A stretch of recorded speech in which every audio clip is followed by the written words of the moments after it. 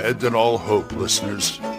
You're listening to Radio Grognard, the OSR podcast about stuff, with your host, Glenn Hallstrom. Hiya, folks. Old Man Grognard here. Hope you're all doing well. I'm doing better. This is post-surgery Grognard. In case anybody didn't know, I had my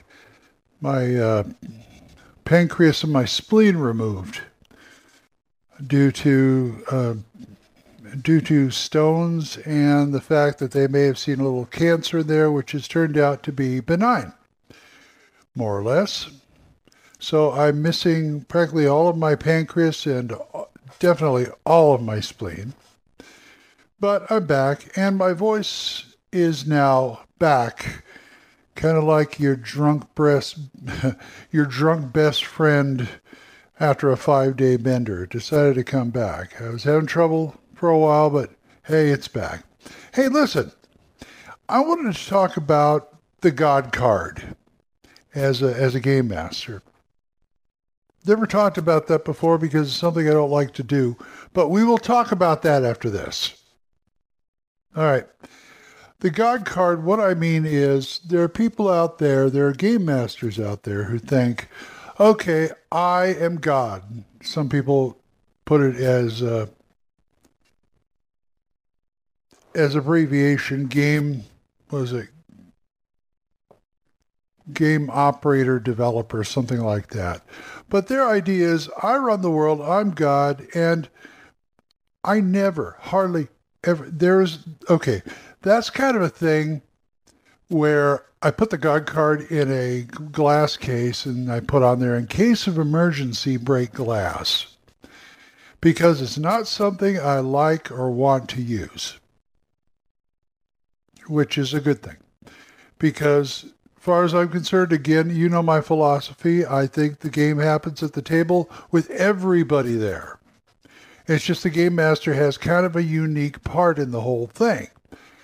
And that's, because that's the way the game's set up, really. As far as I'm concerned, there's some people who would argue with me about that, but I say poo-poo to them. So,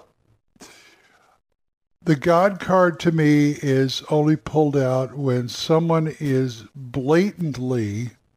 a player is blatantly just abusing the whole game. Not even the rules, abusing the game and abusing the players. And if someone gets so obnoxious about rules and their character and such, you're going to have to, it's like in real life, you're going to have to push me really hard to retaliate to you. I'm talking about both verbally and physically. But at the same time, I don't take no crap. I don't think any game master should have to take any crap. Then again, the players should take crap too. I mean, there's stuff going on the other side. If you have an obnoxious game master, you always have the right to walk away. But to me, being the game master, it's a little different because, people walk away, you don't have a game. And that's, that's part of his job, is making the game. So the God card, I think, should not be used, like I said, a dire emergency, because as far as I know, people say, oh, I'm not God. I am the world. I am nature. And I say, okay, I'm going to take a step back from that. Since this is all an adventure we are creating at the table, the game master is the narrator. He's the guy who tells the story that happens around these other characters who make their own story. This is them making their story, and this is the world reacting to the rest of the world reacting to them. And the narrator's the one who kind of, he's the one who facilitates it. He's the guy who said Dirk, or something like that. And that, to me, that's what GMs do. Yes, sirree. That's what GMs do because they're the narrator. They're the ones who set up the whole adventure. And the adventure can go anywhere you want or anywhere the table wants. And the narrator should be following along. I'm sorry, other GMs who are lazy like me, yes, you have to take notes. You have to keep up with them. But you know what? I found out that's a lot of the fun of being a game master is keeping up with the players. It really is. And I know this is this may not be a revelation to most of you, but you know how I speak to the noobs a lot. And that's the whole thing. Being a game master is being part of an adventure. Don't forget that. You may be if you're a ship, you may be the bow or the navigation, but you're still part of a ship with other parts on it, sailing through this adventure. Now, I don't believe in running a ship by committee, so the players, they are more like the guys on the ship who run these things. It's like the game master is the navigator and the captain. These are all the crewmen who are like, one's running the radar, one's the gunnery, one's the things like that, depending on what their characters do.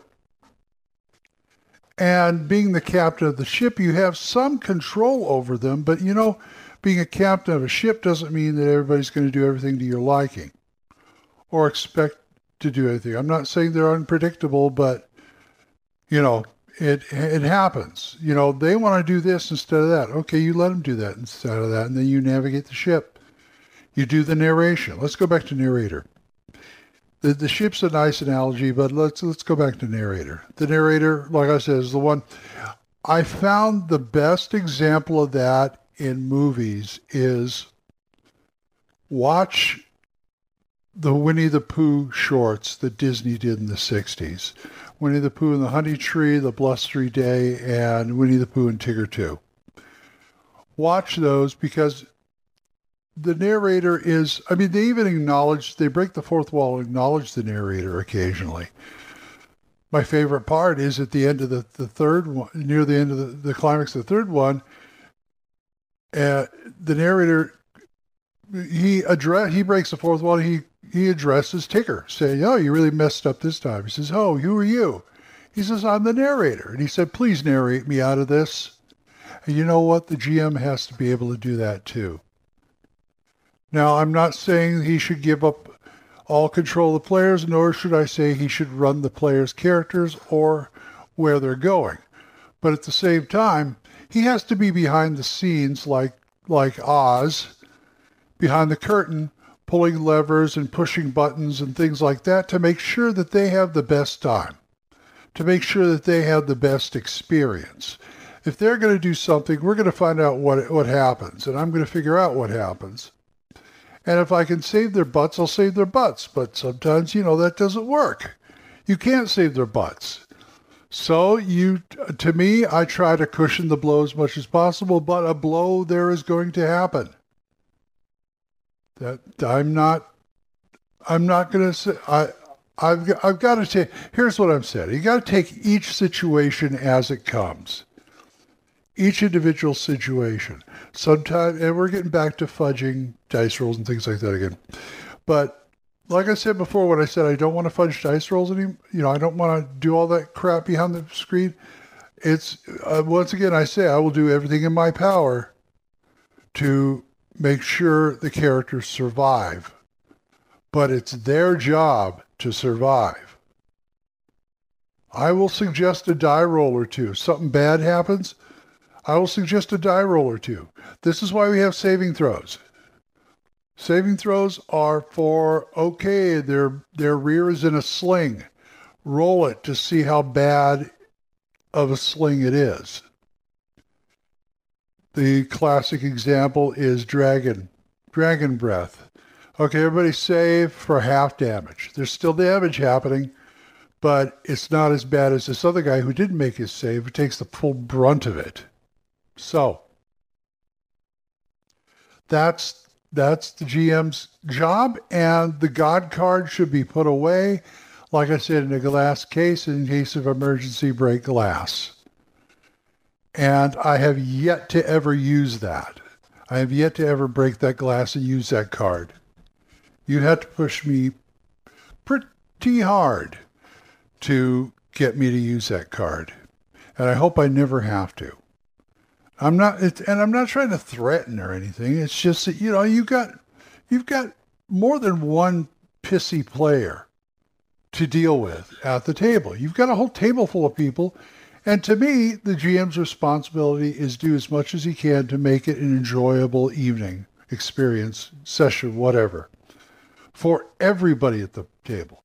Now, you can't please all the people all the time. Otherwise, this situation wouldn't come up. But, I've got to go with majority rules. I've got to go with what's fun for the most people at the table. And if it just turns out that, there's some people who say, okay, this isn't, they'll leave after the game. So it just isn't my kind of game. But that's what things like Session Zero are about. You talk about how you run the game and what you do.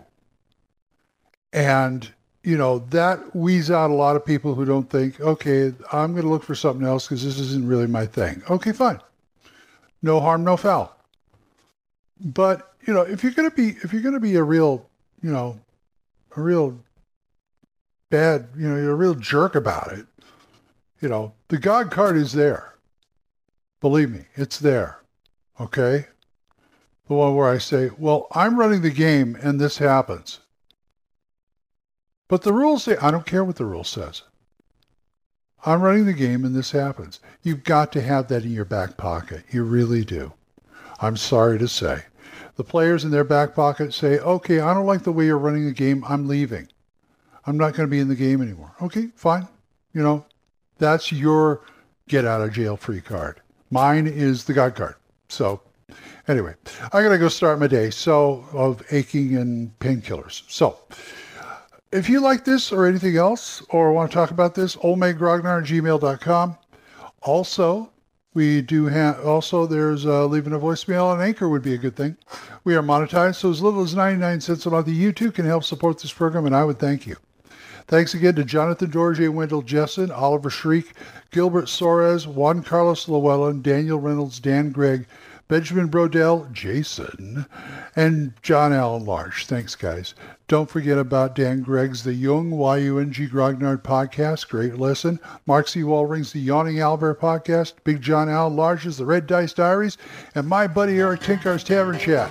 So, until I see you folks next time, keep the dice warm and I'll talk to you later. Bye-bye. Questions? Comments? Send them to oldmangrognard@gmail.com. We'll see you next time when Radio Grognard is on the air.